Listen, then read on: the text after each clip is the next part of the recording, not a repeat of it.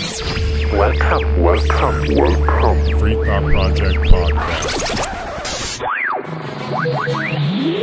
don't want you to protest. I don't want you to riot. I don't want you to write to your congressman because I wouldn't know what to tell you to write. I don't know what to do about the depression and the inflation and the Russians and the crime in the street. All I know is that first, you've got to get mad. You've got to say, I'm a human being. God damn it. My life has value. You want answers? I think I'm entitled. You want answers? I want the truth. You can't handle the truth. Hello again, free thinkers, and welcome back to another episode of the Free Thought Project podcast. My name is Jason Bassler, and joining me today is the Free Thought Project editor-in-chief, Matt Agorist. So we have a super awesome guest today, the man with the master plan, Mr. Mike Heise. Mike has been instrumental in continuing the Ron Paul revolution from 2012 with his work with the Mises Caucus. Mike was kind enough to make some time for us today to discuss the caucus, their goals and ambitions, and what the road to liberty looks like through the path of politics.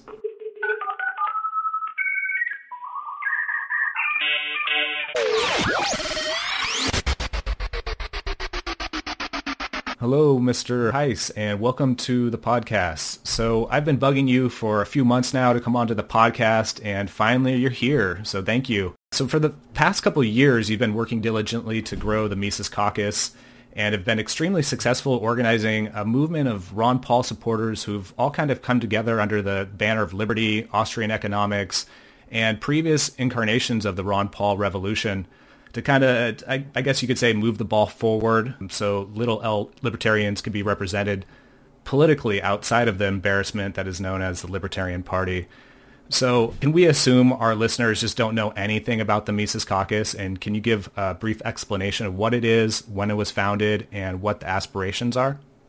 Absolutely. So, I mean, I'll also assume that your audience is pretty familiar with Ron Paul, because I know the Free Thought Project kind of blew up around Ron Paul and that whole movement. And, you know, there was a lot of things that did. So your listeners might know what I'm talking about when I say, you know, back then when the Ron Paul thing was going on, the community was on fire and there was an electricity in the community, and people were united around Ron, and we were all working towards liberty in our own way, unified by Ron.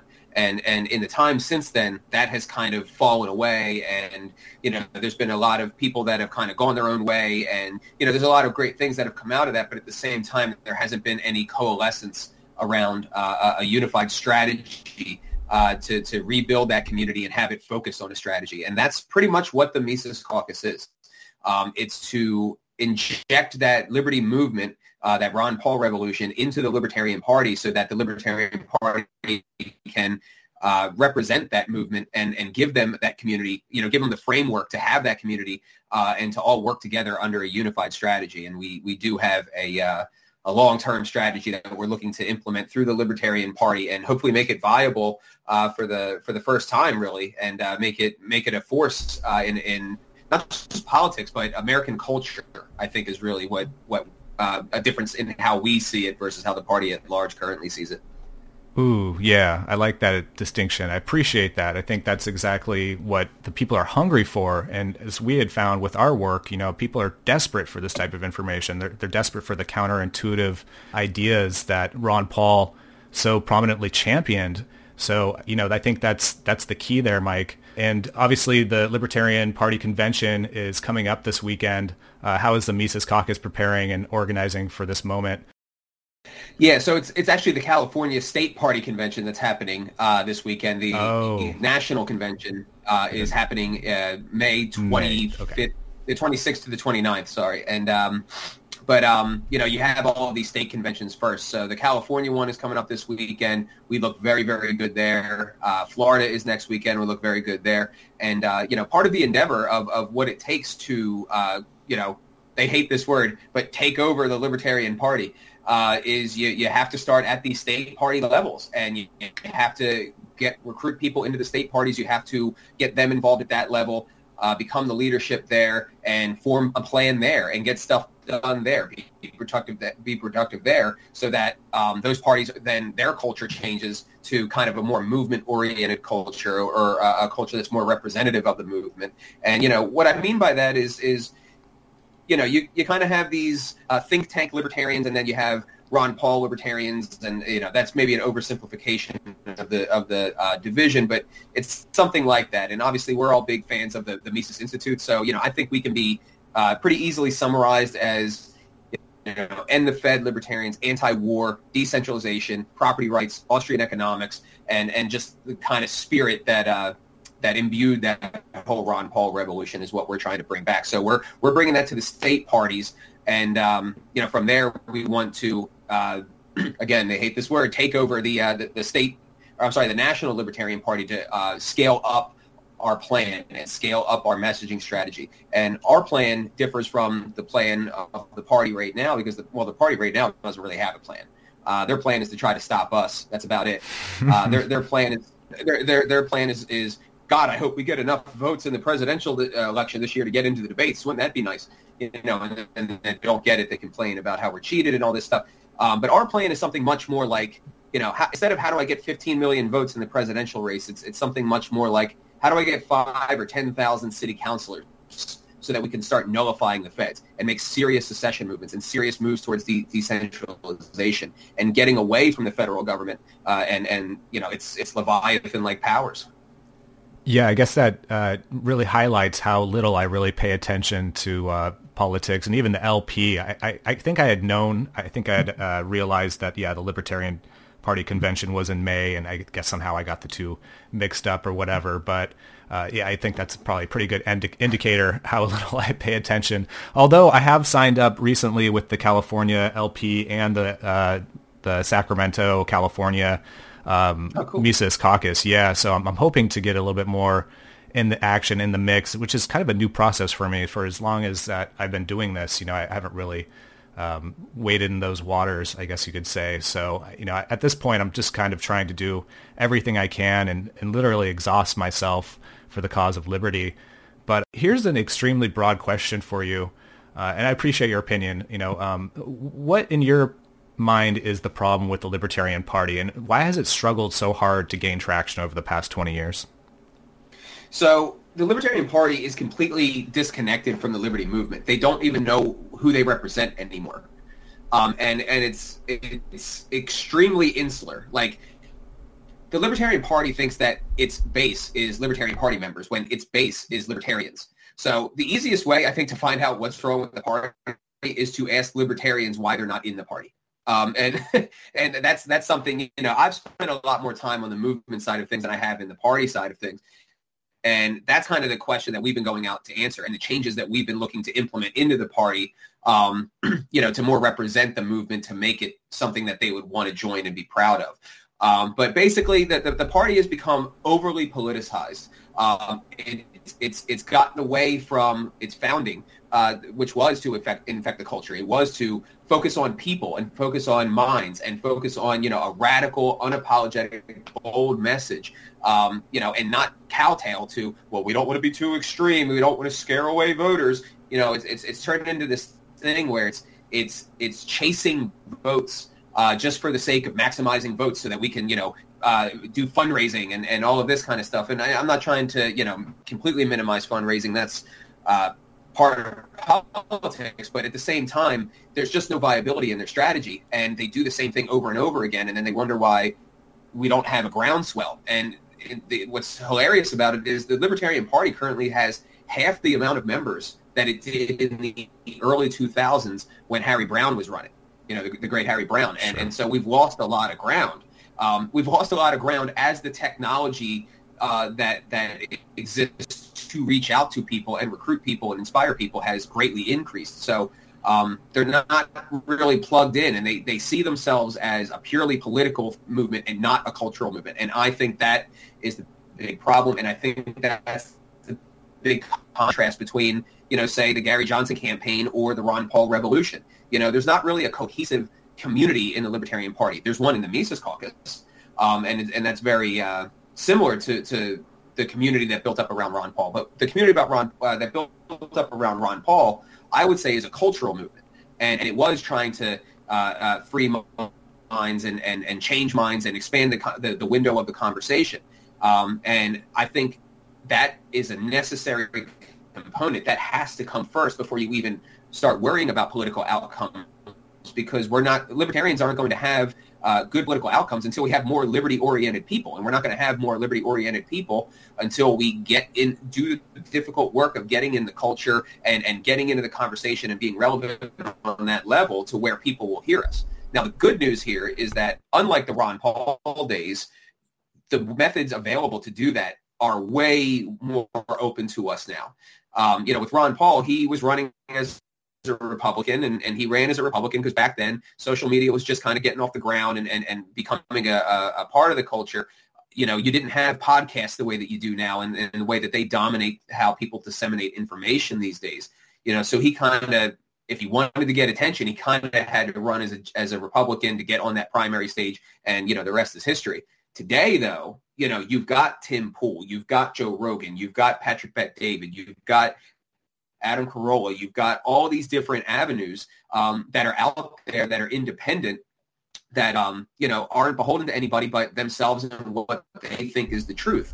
And it turns out, it seems to me that counterculture, the podcast realm, is embracing liberty, and that's something that excites me a lot. Definitely, dude. You said like there's a big kind of a divide between you and the Libertarian Party and the Mises Caucus. Do you think it's because like they see you all as like too fringe and not statist enough? I remember like back in 2018 when you were pushing the Mises Caucus, that you got some flack from the anarchists and the voluntarist crowd. They were like, "Yo, you're trying to change the system from within." But I mean, as we've seen like in New Hampshire and other like localized places, this movement of localism seems to have very positive and observable effects. And you just mentioned earlier, that you guys were going after like city councils and stuff like this. And you do, I know that you have like caucus representatives in every state. How is that gonna pan out? How are you all planning on, for lack of a better word, infiltrating local politics? Can you elaborate on that? Yeah, so we have what we call our three-pronged strategy. And to answer your first question, it's not that we're too fringe or that we're not statist enough. They actually say that we're Republican plants and we're transphobes and all this nonsense. What it is that they're losing control. That's what it is. There's people who, it's the human condition, man, and it's the reason why us as libertarians, whether you're a minarchist, anarchist, voluntarist, whatever you want to call it, most of us don't really like politics, and we kind of are just like, man, fuck politics, because it's got this pull on the human condition that makes people crazy. And that has certainly happened here. And apparently you don't have to give people much to make them crazy, because like there's no power in being chair of the Libertarian Party. Not really. I mean, maybe a tiny bit within our little bubble, but not really. And you do get a title, and I guess some of these people seem to think that there's virtue in the democratic process. So for them to be getting elected to this position, it means that they are well-liked and good and competent. And obviously that's not the case when you look at the results of the party. So the fact that we're coming in hard and we are unapologetically saying, we are here to change this party. We are here to bring the movement in. And if you have been one of the people that led the party to where it is now, you are getting replaced. Like, we're done being embarrassed. And that, I think, is something that they're very angry about. To answer your other question, as far as how to, the strategy, we have what we call the three-pronged strategy that we are employing around the country. And, it is a political party, so it is a political battle. That's not to say that we're not engaged with or supportive of agorism or any of these other methods. It's just the one that we choose to do. And I think, we can build communities across all of these different methods. But what the three-pronged strategy is one is, it's the one that's the most obvious, is the one that we get all the press about. It's the party organizing. It's recruiting, getting people involved, getting them involved in their local level parties, all that stuff. That's like the more boring stuff. The other two, though, that's where we actually infiltrate in the local politics. So it's local level candidates. And when I say local level candidates, I mean specifically city council, mayor, sheriff, judge, school board. Positions where if you won, you could nullify the feds. The whole strategy is built around nullification and decentralization. Those are the two political principles that we're after most stridently. So, it's helping these candidates get into these positions where they can stop the tax increase, or they can, take legislation from the 10th Amendment Center banning warrantless use of surveillance technology, and introducing that. So it's local level candidates, but then it's also local level issue coalitions. And this is where I think we as libertarians are frankly going to make the most ground for a lot of reasons. Scott Horton from antiwar.com, he has a phrase that he uses a lot of hit the left from the left, hit the right from the right. And the way that we utilize this in a local level is, for example, I live here in Norristown, Pennsylvania. There's about 40,000 people here. 70% of the voting demographic is Democrat. So what I started doing is I started going to city council meetings here and making my case for why the town here should decriminalize marijuana. And this was a couple years ago. And, I made all of my libertarian points, but then I hit the left from the left by saying, look, guys, the state Democrat Party here has weed legalization on its platform. This is what people want. It shouldn't take me, some random libertarian dude, to come in here and tell you that you should be giving the people what's already on your platform. What are you thinking? And I came with legislation in hand, like sample legislation in hand, made it as easy as possible, or I should say eliminated as many excuses as possible. And, a few weeks later, I came back with a guy who is heads up he heads up an organization called the Keystone Cannabis Coalition. It's a grassroots weed lobbyist organization here in Pennsylvania, totally progressive, but, that's the beauty of issue coalitions. Nobody has to give up their principles, and brought him in. He spoke to it. A few weeks later, I got a email from the chair saying that they had passed decriminalization here in Norristown. And, as a result of that, these two little towns on either side of Norristown on their own also decriminalized. So now that has happened, I watched these city councilors roll their eyes at me when I said that I was a libertarian and I was a member of the Libertarian Party. But now that I achieved this, they're not going to do that anymore because now I'm a doer. And now I have some credibility on the streets because I gave people something that they want that happened to also increase their liberty. So I think when we as libertarians do stuff like this, and you could just as easily do this in a red town with gun sanctuaries, or something like that. I think when we become the catalysts and we start going into enemy territory and say, hey, you rank and file conservatives, you believe in gun rights. Well, here's legislation for gun sanctuaries. Why isn't your so-called conservative politicians giving you this? Do we want to make this happen? Well, then let's go to city council and let's do it. When we start to be the ones to be the catalyst, I really think the name of the game, less than ideology, is trust. And right now, the people who are Republicans or Democrats, they don't really have any reason to trust us because we as libertarians, we don't have power enough to be a threat to them, and we don't have power enough to help them destroy the other side. So there's no reason for them to listen to us because it doesn't benefit them because they've got the Democrats or the Republicans to fight off, and they're on their own much more capable of doing that than listening to us. So our ideas can't, in my opinion, unless you're dealing with an open-minded person, a free-minded person who is down to just on the merits of the arguments, consider changing their ideology. We have to do something to generate that trust to where we can even have the conversations. And I really, really think that the issue coalition idea is where we can achieve that. And I've seen it happen. I mean, we have the weed thing. We've done this with gun sanctuaries. We're very involved in psychedelic decriminalization, which is an issue I'm pretty passionate about, we're getting it done. And it's starting to grow. I mean, we're leading the way on fighting the mandates here in Philadelphia. Our chair candidate for the National Party just got a ballot initiative approved in Los Angeles, California, where it's going to be, they're collecting signatures, but they've got a torrent of media attention. And if they get these signatures, it's going to be on the ballot for residents of California to stop the vaccine mandates. And we as libertarians, our people did this. So that's awesome, man. Yeah. That's really great to hear. Well, one more story is here in Pennsylvania, the way this story goes, I think is just astounding. I was on Tim Pool's podcast like 4 months ago, and with Dave Smith, and this woman, Audrey, heard about the caucus through it, joined the party, and took it on herself to start up this organization called Don't Tread on Philly.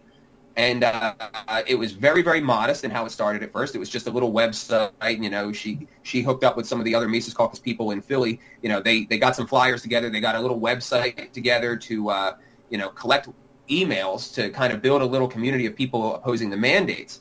And we went out to the New Year's parade and handed this stuff out. Well, what started off as this simple little thing completely blew up to where they now have the Children's Health Defense Fund supporting them, which is the group of people behind, RFK and the real Anthony Fauci book.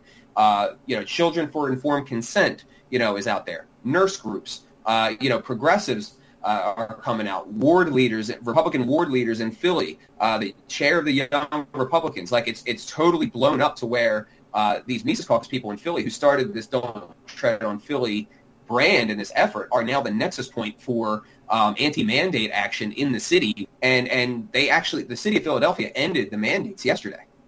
Oh, wow. That's wonderful news. And sometimes it just takes one person to light the match, for the entire box of matches to catch on fire.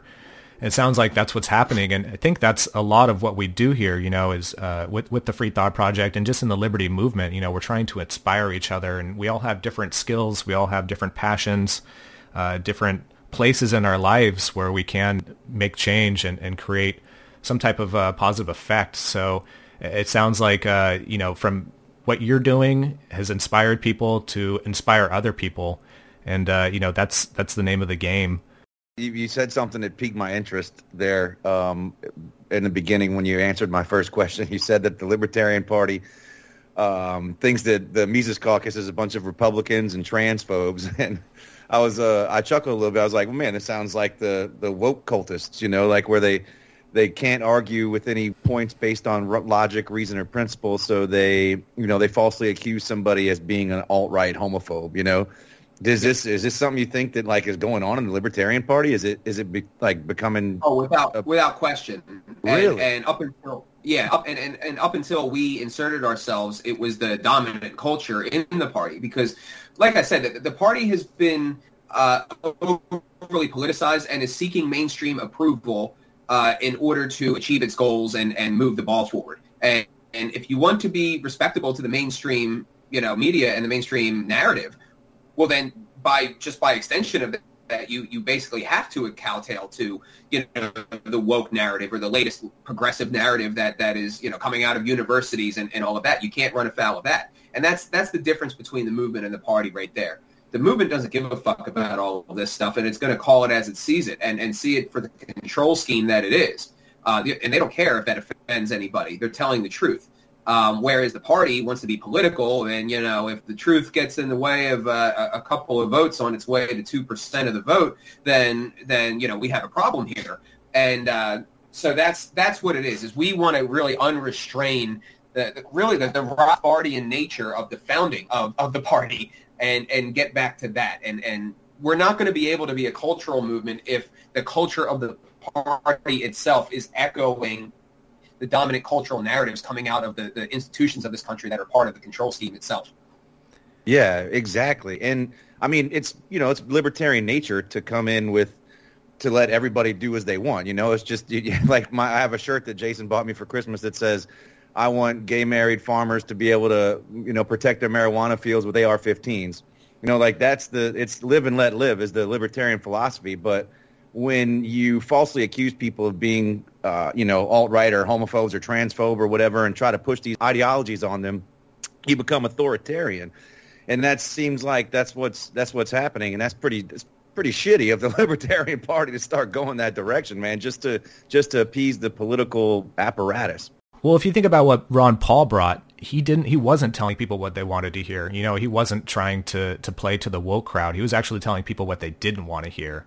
And that was an important distinguishment because a lot of the stuff he was saying, it almost sounded counterintuitive, right? It wasn't so much trying to jump on the latest bandwagon narrative or, trying to place himself as, virtuous signaling for a certain cause or whatever. He was telling people that we actually have to end some of these institutions. I think that was a huge rallying cry because people were like, we're finally being told the hard truths instead of trying to pander to the flavor of the month ideology that just happens to be, waffling by us at the moment. Well, one of my favorite things that Ron Paul ever said in that whole thing, and I think this is kind of the spirit of what you're saying, is, he point blank said, I'm not running to run your life. I don't know how to run your life. I don't have the authority to run your life. I don't have the moral authority to run your life. That's for you to decide. One of the things that really got the fires burning under the Mises Caucus in the beginning of its existence is the fact that the chair of the Libertarian Party essentially called Ron Paul a Nazi. And that's how far gone the culture of the party had gone by that point. And basically the one of the things that catalyzed the caucus for me was, it was looking to me at that time that if something wasn't done, that Bill Weld was going to be the 2020 presidential nominee. And, I think that he was connected enough to where they might actually let him get in the debates. And then I had a literal nightmare one night of Bill Weld being in front of a sea of people, with TV cameras on him and stuff behind a podium saying, this is what libertarianism is, America. And, the word would be lost if that kind of thing had happened. And, culture, I've mentioned a lot about culture in this interview so far and how we have to become a cultural movement. Well, one of the vanguards of culture is language. And libertarians don't exactly occupy a huge cultural space right now. Like, we don't have a lot of cultural territory to give up. So if we lose the word, we're basically going to be wayward. And this has already happened to us because we weren't always libertarians, right? Like, we were liberals.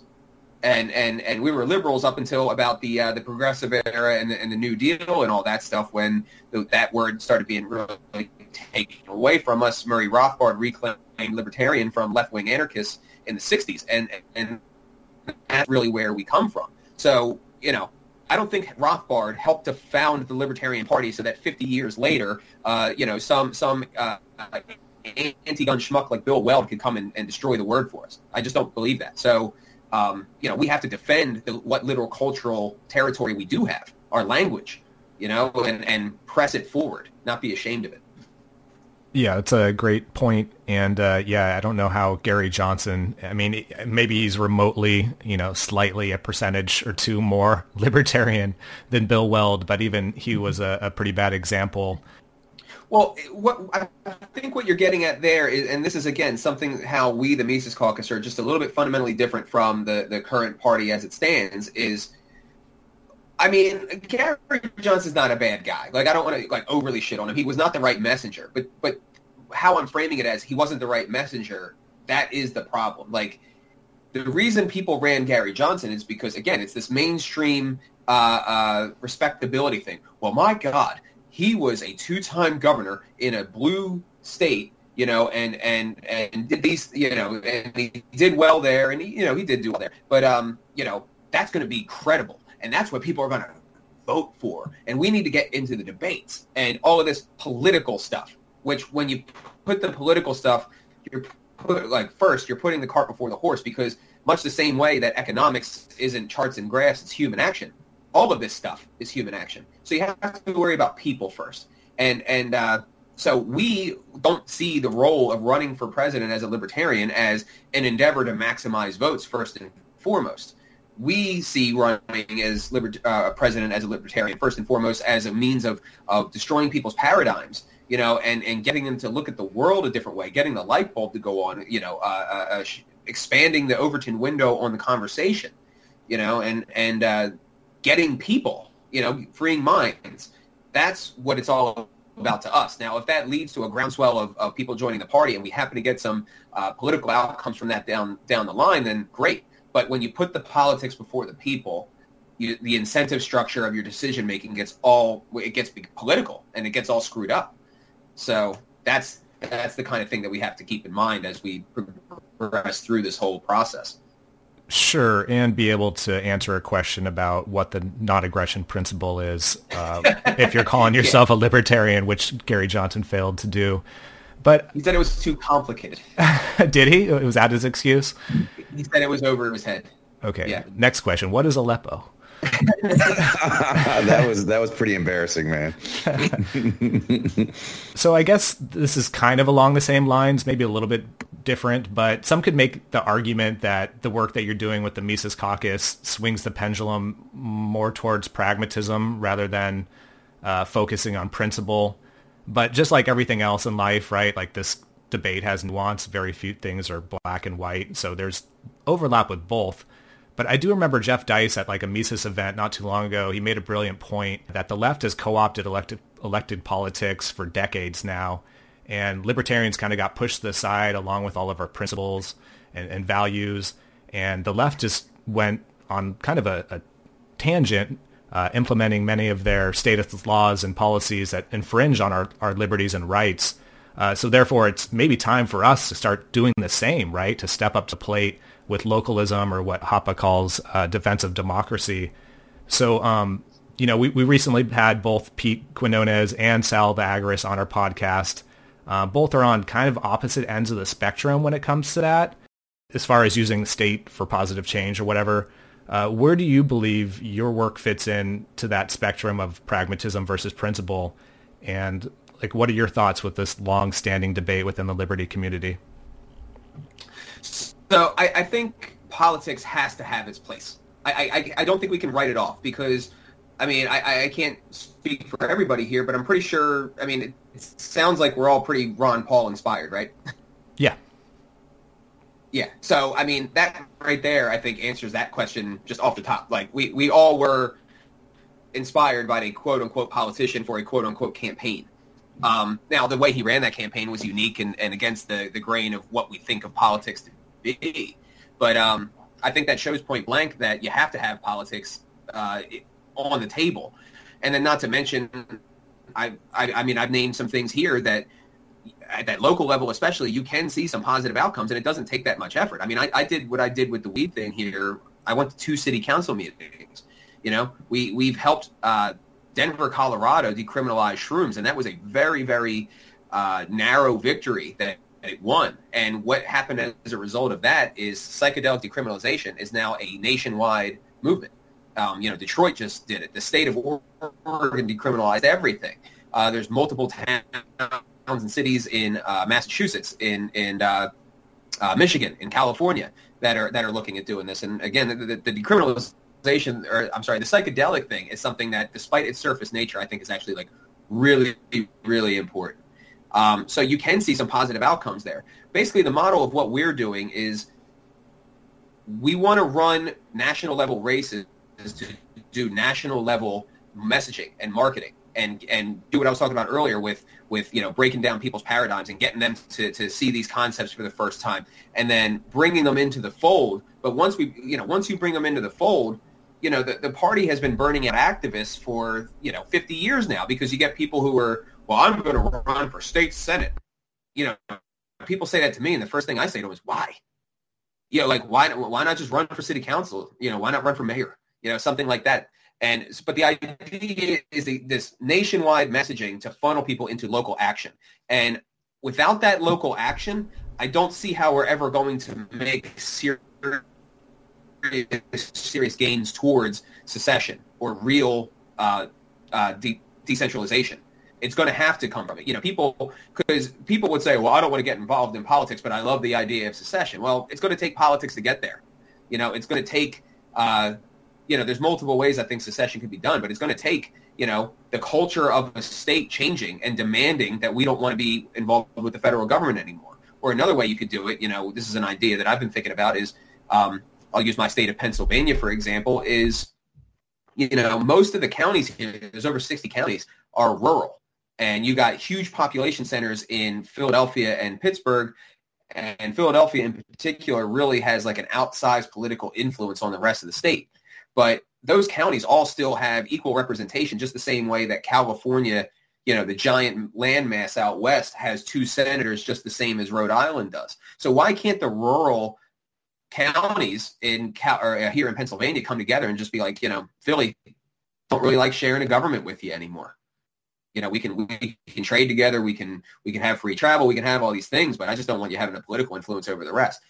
These things can't happen happen unless you have politics on the table. They're not going to happen on their own. Now, there is other things that need to be done. Like I said, I'm not at all against freedom cells or agorism or any of this other stuff. But I think it all has to kind of work harmoniously together, and we all should have a respect for each other.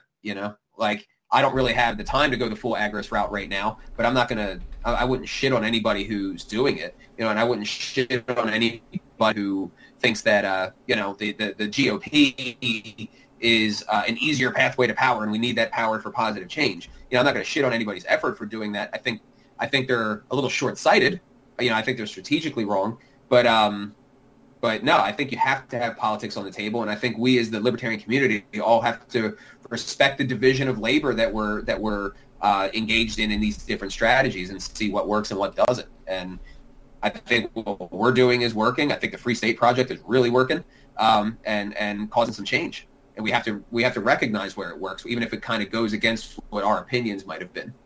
Yeah, I think that is so important to, you're right, not shit on others who are trying different strategies. And, I think it's a multi-pronged approach, similar to what your strategy is, I think, for more of the local elected politics. But, we need to win hearts and minds. We need to go the politics route. We need boots on the ground. I think all these things are important. But with that being said, allow me to play the devil's advocate here. Obviously, here at the Free Thought Project, we're huge opponents of the drug war. I mean, we cover stories frequently about drug war policies that violate our rights, that get innocent people killed. But can one make an argument that, by rescinding some of these drug laws, we're not actually moving the ball forward for liberty, because we're actually just breaking neutral, because these drug laws wouldn't exist in the first place without the state, right? So I guess the argument goes along the lines of, like, you can't cure cancer with cancer necessarily. And the idea that we're going to be able to use politics to reform politics is a dangerous avenue to continue down, because it's just going to continue to expand the state. Now, I know we both know the nuance in the argument with this debate, but I mean, what would you say in response to that? Well, what is the great cancer? Is it your city council, or is it the federal government? Well, it's probably the initiation of the claimed authority of the initiation of violence. Right, but we have an onion to unravel here is the problem. And we can use the federalist system to kind of unravel that onion, which is what I'm proposing. And that we use the sovereignty that is supposed to be granted to the states and the localities to fight back against the federal government. Because I think, so, like, the onset of the of aggression, you're right. Philosophically, all governments are invalid because they rule with an iron fist and they take your money and they violate the property rights of our bodies. That's absolutely true. But then the question, you still have to ask, well, compared to what, and how do we get from where we're at to where we want to be? So I think when you think about it in a realistic way, if you compare everything to the ideal, you're going to become embittered and nothing ever looks good enough. But if you compare things to as they stand, then things start to look a lot more clear and a lot more favorable. True. So I think we kind of have to keep that perspective of, like, if we're just assuming the ideal, well then, yeah, everything's terrible. But everything's going to be terrible because we're probably never going to achieve the full-on ideal, and the ideal kind of changes from person to person anyway. So I think the best thing that we can do right now is agree on a strategy on how to get from where we at to whatever the ideal is, and count our blessings along the way, because if we weren't doing that, it would be going the other way. Yeah, that's a great point, man. And I tend to believe, like, in that sort of nuanced approach at seeking a lesser evil. And by lesser evil, I mean, more freedom. And if we're always infighting and telling the other person that they're wrong and that's not going to work, then you really tend not to make very much progress, And also, I listened to a Jordan Peterson podcast this week, and he said on there, like, even though you have these principles, and you challenge them all the time, who's to say that that's right? We have an end goal in mind. I personally have, the voluntarist approach, and that's my end goal philosophy. But who's to say that's right? We've never seen it in action. So to say that we know all the answers is pompous, and it could be irresponsible in the long run. So I think an approach like what the Mises Caucus is doing and bringing everybody together with a multi-pronged approach like that is a pretty a pretty good way to go about, achieving a more free society. Yeah, and I think what you're pointing out is more than is the strategy right or is the philosophy right, is I think we're actually, and you mentioned Jordan Peterson, and I'm a fanboy. I love that guy. But what you're pointing out is more of an attitude. And I think that's what people need to kind of get right within themselves. It's very easy to, oh man, I have mandates in my city, and there is no liberty politicians here for me to do anything about it. And I'm nihilistic and hopeless, and fuck all of this. It's easy to fall into these kinds of things or to see it as futile, or especially if you compare everything to the ideal, to say, well, this isn't really meaningful moves in the right direction. That is it's an attitude that we have to adopt, that it kind of doesn't matter. There's a sense in which it doesn't matter what results that we get so long as we are earnestly striving in the right direction. That I think is more important than anything. And you might end up finding out that if you adopt an attitude like that along the way you achieve a lot more than you ever thought possible at the beginning. And I think that's the big thing that we as libertarians need to really grapple with, is what kind of an attitude are we going to take with us as we try to move this ball forward? Are we going to be,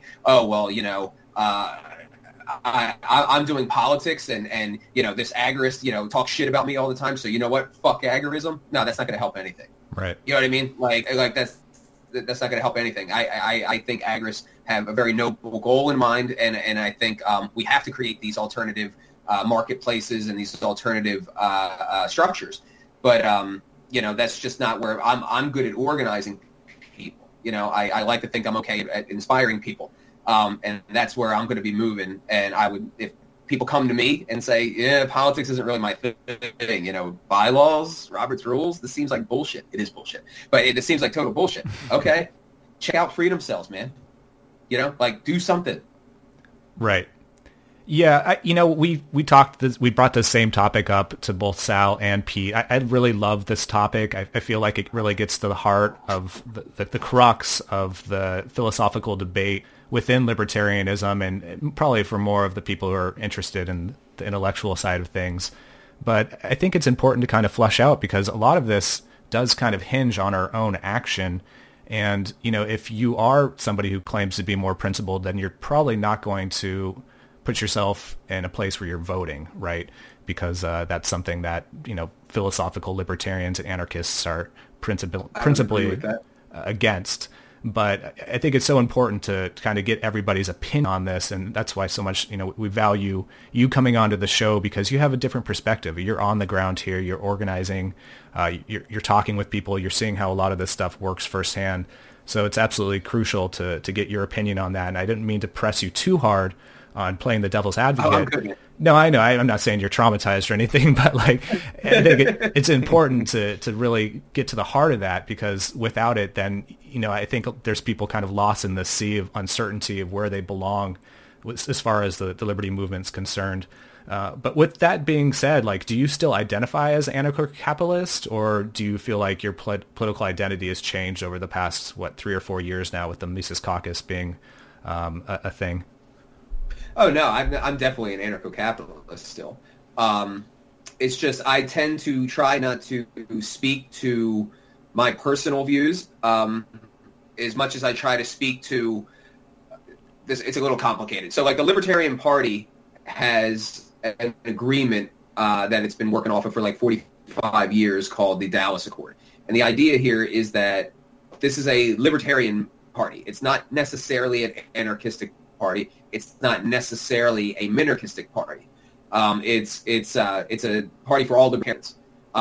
So I try to, while I am an anarcho-capitalist and I see things through that lens, I try to speak less to my personal views as much as I try to speak from where the proper tent poles are for libertarianism from these different frameworks of minarchism and anarchism. I don't know if that makes sense or if that sounded like gobbledygook, but makes sense. Yeah, like there's a slight difference in first principles between the two, and you got to account for that. But I also have respect for them because we're all going to have to work together. I'm trying to, nobody was asking each other, well, are you a minarchist or an anarchist? During the Ron Paul thing, that came after. That came in the debates and stuff like that after, when we were all exploring anarchism and exploring these ideas and all that stuff. But when the thing was going on, nobody was fighting. Nobody was questioning the utility of what was going on, because it was so completely and obviously self-evident, the utility of what was going on, that only an idiot would have said, this is stupid. Everybody was down with what was going on pretty much during the Ron days. Sure. And that, again, that's a community thing. Right. That's a community thing. That's an attitude thing. That's a vibe. It's kind of hard to it's kind of hard to describe, but that's the kind of so then to me the question is well, what our attitude that generated that culture, that community? What is it about us? That's the things I want to recapture, and I don't want to focus on our differences. I'll have the debates where I think that there are differences, but I don't want to focus on them and grow that resentment or grow that, oh, you're different than me and blah blah blah. It's just I see it as all division of labor. Sure. So can that same mentality be extended to maybe even left libertarians, or do you feel like there's a line there as far as people that we call our allies? Depending on how you define it. If you define it as people who are culturally progressive, no, it's not my cup of tea, but no. But if you define it as people who are not respectful of property rights, yes, because libertarianism is property rights plus the NAP. So yeah, if you don't have a respect for property rights, you're in a completely different philosophical tradition. I feel like that's what a lot of this boils down to, is a respect for property rights and individualism. And that's almost the distinction between the left and right at this point. And fortunately, we kind of, side more with the right with both of those. And not to say that's a bad thing, but, the right also isn't exactly perfect. And they've been bad on a lot of things like war and the drug war and stuff like that. But I think you're right. Let me answer that question. Yeah, let me answer that question another way. This is an observation that I've made. Because when we were first founding the caucus and we created the platform and all that stuff, we knew that we were going to get smeared and stuff like that. And so we very specifically formulated things in such a way as to be a shield for ourselves. So we have two planks in our platform, one after the other. One that addresses identity politics, where we just point blank say, identity politics is pure tribalistic nonsense and fuck that. But then we have what we call the lifestyles plank, which is basically that the way you live your life is an extension of your self-ownership. So long as you abide by the NAP, we don't really care. And what we're trying to get at with the 1-2 punch of those two things is that technically speaking, you can be a SJW and in the Mises Caucus, technically. But there's a catch.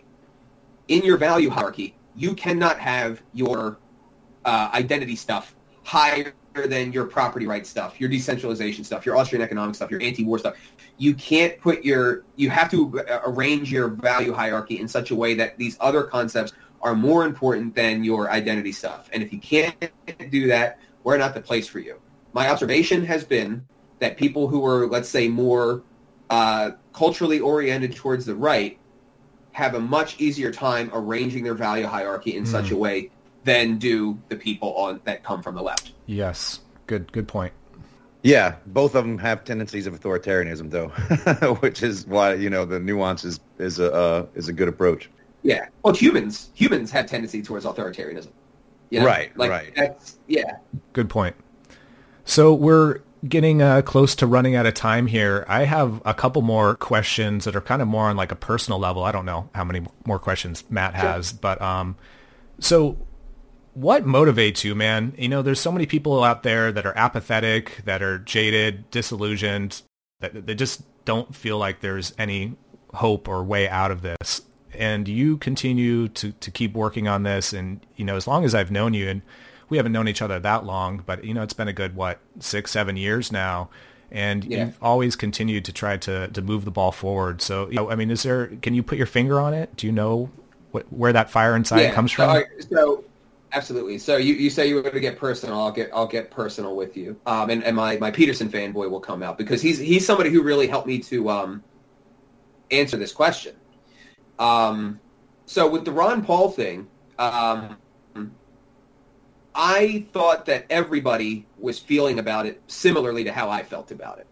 It wasn't until later that I found out that it was something much more personal to me, apparently, than it was, and not strictly ideological / philosophical.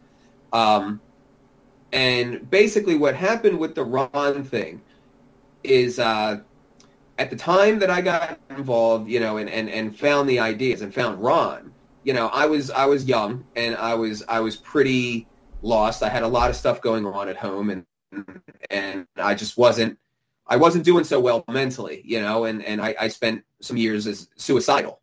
And the example of Ron's character gave me a vision of somebody that I would like to be like.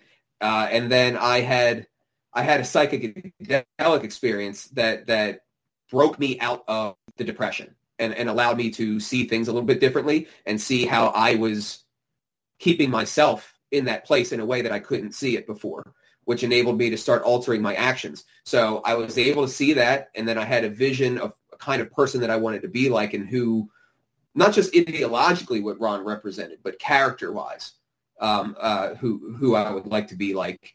And what Jordan helped me to understand is that the freedom thing and everything that happened with Ron and what we're doing now, it's always meant a lot to me, and I always felt that, but I didn't understand that it's actually the thing that imbues me with meaning and imbues my life with meaning. I didn't understand that. I felt it, but I didn't understand it. I wouldn't have articulated it that way until I encountered Jordan Peterson's work. I love it, man. That's a great answer and certainly authentic. And I appreciate you kind of sharing that part of yourself with us. So speaking of Ron Paul, I know you've probably gotten close to him, I would assume anyway, being close to the Mises Institute. We had David Andrew Gay on a couple weeks ago, and he was telling us stories about how he's met Dr. Ron Paul, and he's actually friends with his family, and I guess Ron Paul's wife, can't remember her name right now. God, I should know this. Carol made cookies for him, and apparently he's had chili over there, and apparently they eat chili with noodles. But do you have any fun Ron Paul stories like that, or any experiences with him that kind of stick out in your mind?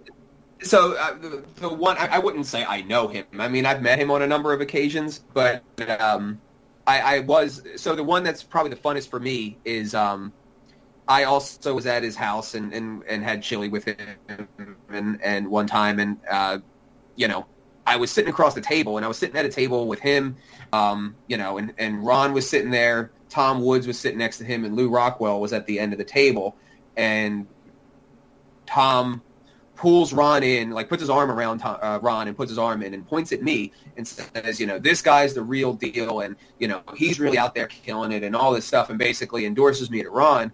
And I got to personally tell Ron how I felt, kind of like just how I told you guys. And Ron's response to that was, "Oh man, you're really adding to my ego right now." And himself trying to stay humble and like, of course he would. And that was a pretty surreal experience for me. Yeah, I bet, man. I bet that was had you on a high for at least a week or two. And good on you to even be at that table, dude. That's a pretty awesome table to be sitting at. So that's pretty badass. It's definitely a highlight. I never got to do that. I had to wait in line for like an hour in 2007 just to shake Ron Paul's hand, and then again in 2012. Definitely never got to sit down at the table with him. But that's interesting, man. You talked about like the three-prong approach and the way of getting inciting this localized peaceful change. And I'm sure that our listeners are going to be interested in getting involved because, I mean, this is, like you said, it's a division of labor and can incite change on a massive scale with little small efforts, spread out. What are some of the ways that folks can join in on this fight? Like, where would they start? Is there like a centralized administrative area of the Mises Caucus? How can they get involved and try to help out? So what you want to do is you want to go to lpmisescaucus.com and you want to fill out the form there. That'll get you on our email list, but it does more than just get you on our email list. It will, we require that you give us the state that you're in, and by doing that, your information will get routed to our organizers in your state who will then reach out to you and see if you want to do what we call an onboarding meeting, where they will walk you through the strategy I outlined, walk you through what they've got going on, any conventions they have coming up, and, see if you want to get involved.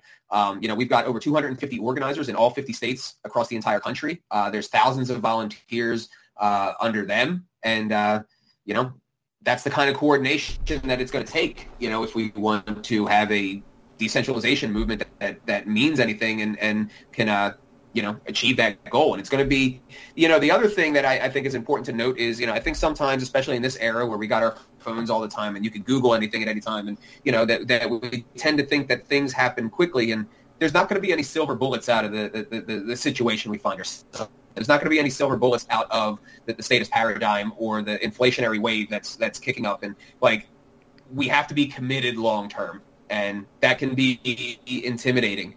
But, the price of liberty is eternal vigilance, and that's what it's going to take. We're going to have to, we're going to have to live for a cause, not die for one.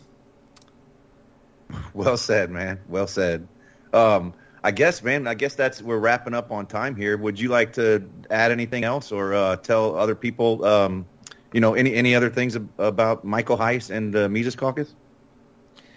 Well, lpmisescaucus.com, or you could also use takehumanaction.com. That's our tagline. It's a play on words of Mises' magna opus, economic treatise, Human Action. And you can also go to misesmerch.com. We've got shirts for all the Austrian great thinkers on there. We're adding more all the time. And, if you like what you heard, I hope you join us. Even if you're not interested in the politics, check it out. Because I think what you'll find is that we have a community and that's very similar in the energy to the Ron Paul thing. And you might come for the community and end up finding, that you want to stay for the other stuff. But at the very, very least, we've got a network of thousands and thousands of people across the entire country. We've got Dave Smith, on our side. We've got Tom Woods on our side. We're endorsed by Ron Paul. All the thinkers that kind of lead the liberty movement have taken up cause with us, and that's where we're getting our growth. That's the culture that we want to take into the party, and then use the party as a base to take into the culture of the country at large. So, and then I also just remind people that we're so much closer to the counterculture in this country than anybody realizes. So much closer. Dave Smith was just on Joe Rogan for the 6th time, and Joe invited him down to Texas to open up comedy gigs for him, told him he should move to Austin. At that comedy gig, somebody said, hey, if Dave Smith runs for president, does he get the Rogan endorsement? And Rogan goes, fuck yeah, this dude's a genius. Wow. I was able to get on Tim Pool. Tim Pool is now openly identifying as a libertarian. Michael Malice has a book on history of anarchistic thought that was a bestseller, and somehow the guy knows everybody. He knows Jordan Peterson. Bob Murphy was recently on Jordan Peterson's podcast. Jordan Peterson is openly saying he's interested in the Austrian School of Economics. Now I've got things working in the background to hopefully maybe get a Mises Institute sponsored Jordan Peterson event. We're so close to the centers of the counterculture in this country, and that counterculture is all. They might not be ANCAPs, they might not be well read and all this stuff that the way that we as veterans of this movement are, but there's an instinct there, given everything that's happened the past 2 years, of more liberty, and we're so close to getting in the mix with that counterculture that once it happens, the sky is the limit, and what we're doing with the Mises Caucus is that we hope that we give them one bit of infrastructure to come in and take this local action, but the infrastructure itself is what organizes the community and puts framework around that community, and we can be the thing that provides that for this counterculture in the country that's desperately searching for it and can't find it. So that's the huge white pill for me, is that the counterculture is already there, it's already working, and we can use the party to open up that channel for them, at the very least through the political realm. That's fucking amazing, man. It's pretty fucking crazy that the golden rule has become counterculture. Isn't it fucking crazy? It is pretty crazy. Do unto others as you would have them do unto you is now the call of the rebel. Yeah, man. I would also suggest that, yeah, you guys are doing big things, man, and I've watched this momentum. I mean, you invited me and Matt in 2018 to New Orleans for, I think it was the first Mises Caucus event, and just watching you since then, dude, like you've really taken the bull by the horns with this. It's so motivating, and you're really at the tip of the spear. I mean, as you just mentioned, just your connections alone, and the fact that we're almost teaming up with some of these huge figures. You know, it's absolutely what the movement needs. I would also suggest to our listeners to follow the Facebook group, the LPMC, Libertarian Party Mises Caucus Facebook group. That's probably the biggest community. There's also a Facebook page, but the group seems like it's very active. It's thriving. A lot of conversations going on in there, and you guys even have a certain amount of funding that's coming in every month as well, right? Like you've organized a way to empower yourselves with through the dollar. We have Mises PAC, and that's what we use to fund local level candidates around the country. It's what we use to put on events. You know, we had launched a pilot program last year where we had, Tom Woods come out and talk about secession. We had Michael Bolden come out and talk about nullification. We had Maj come out, Maj Toure, talk about gun control. We had Daniel McAdams talk about foreign policy. And this was all in Virginia. Oh, don't draw a blank on the college. This was all near George Mason University, and we wanted to have it at the university to, as student outreach program, but COVID crap, we couldn't do it. Point being, though, is that we've launched a student outreach program that we want to expand on, and do in more colleges around the country to kind of get them thinking about the ideas and then get them thinking about the local focus strategy on top of it. So, we use the PAC to fund that. But yeah, Mises PAC. The last thing I'll say is if you happen to be from Pennsylvania, I'm from Pennsylvania. We have our Libertarian Party convention for Pennsylvania coming up March 4th to the 6th. Dave Smith is coming out. Tom Woods is coming out. Spike Cohen's coming out. Sean Rittenauer from the Mises Institute is coming out. There's going to be hundreds of us there, and that will be a great opportunity to come and get networked. That's March 4th to the 6th up in Williamsport, PA. And, come check us out. My point was that this isn't something that's just starting up. Like, this is rolling. This is in motion. You have the connections. You have the funding. People who do invest their money into this will see it be put to good use. So thank you so much for what you're doing, man. And I just want to use this time to remind our listeners to please don't forget to consider donating or subscribing to us so we could continue having powerful interviews like this. Please also rate, review this podcast on your podcast player of choice. If you go to our website at the top, you could find links for our newsletter. Please sign up for that for daily emails. And follow us on social media. We're pretty much on every social media platform you could think of. We post them daily. So thank you very much for listening. And dude, Mike, thank you for making the time. I know it wasn't easy for us to connect on this. I know I've been bugging you for a little while, but it makes sense, man. It's because you're doing the fucking work. You're doing the shit that needs to be done. You have 1,000 people trying to pull your attention away from what you're doing. So thank you so much, man. I know I said this last week with Sal, but you're also a general in this war.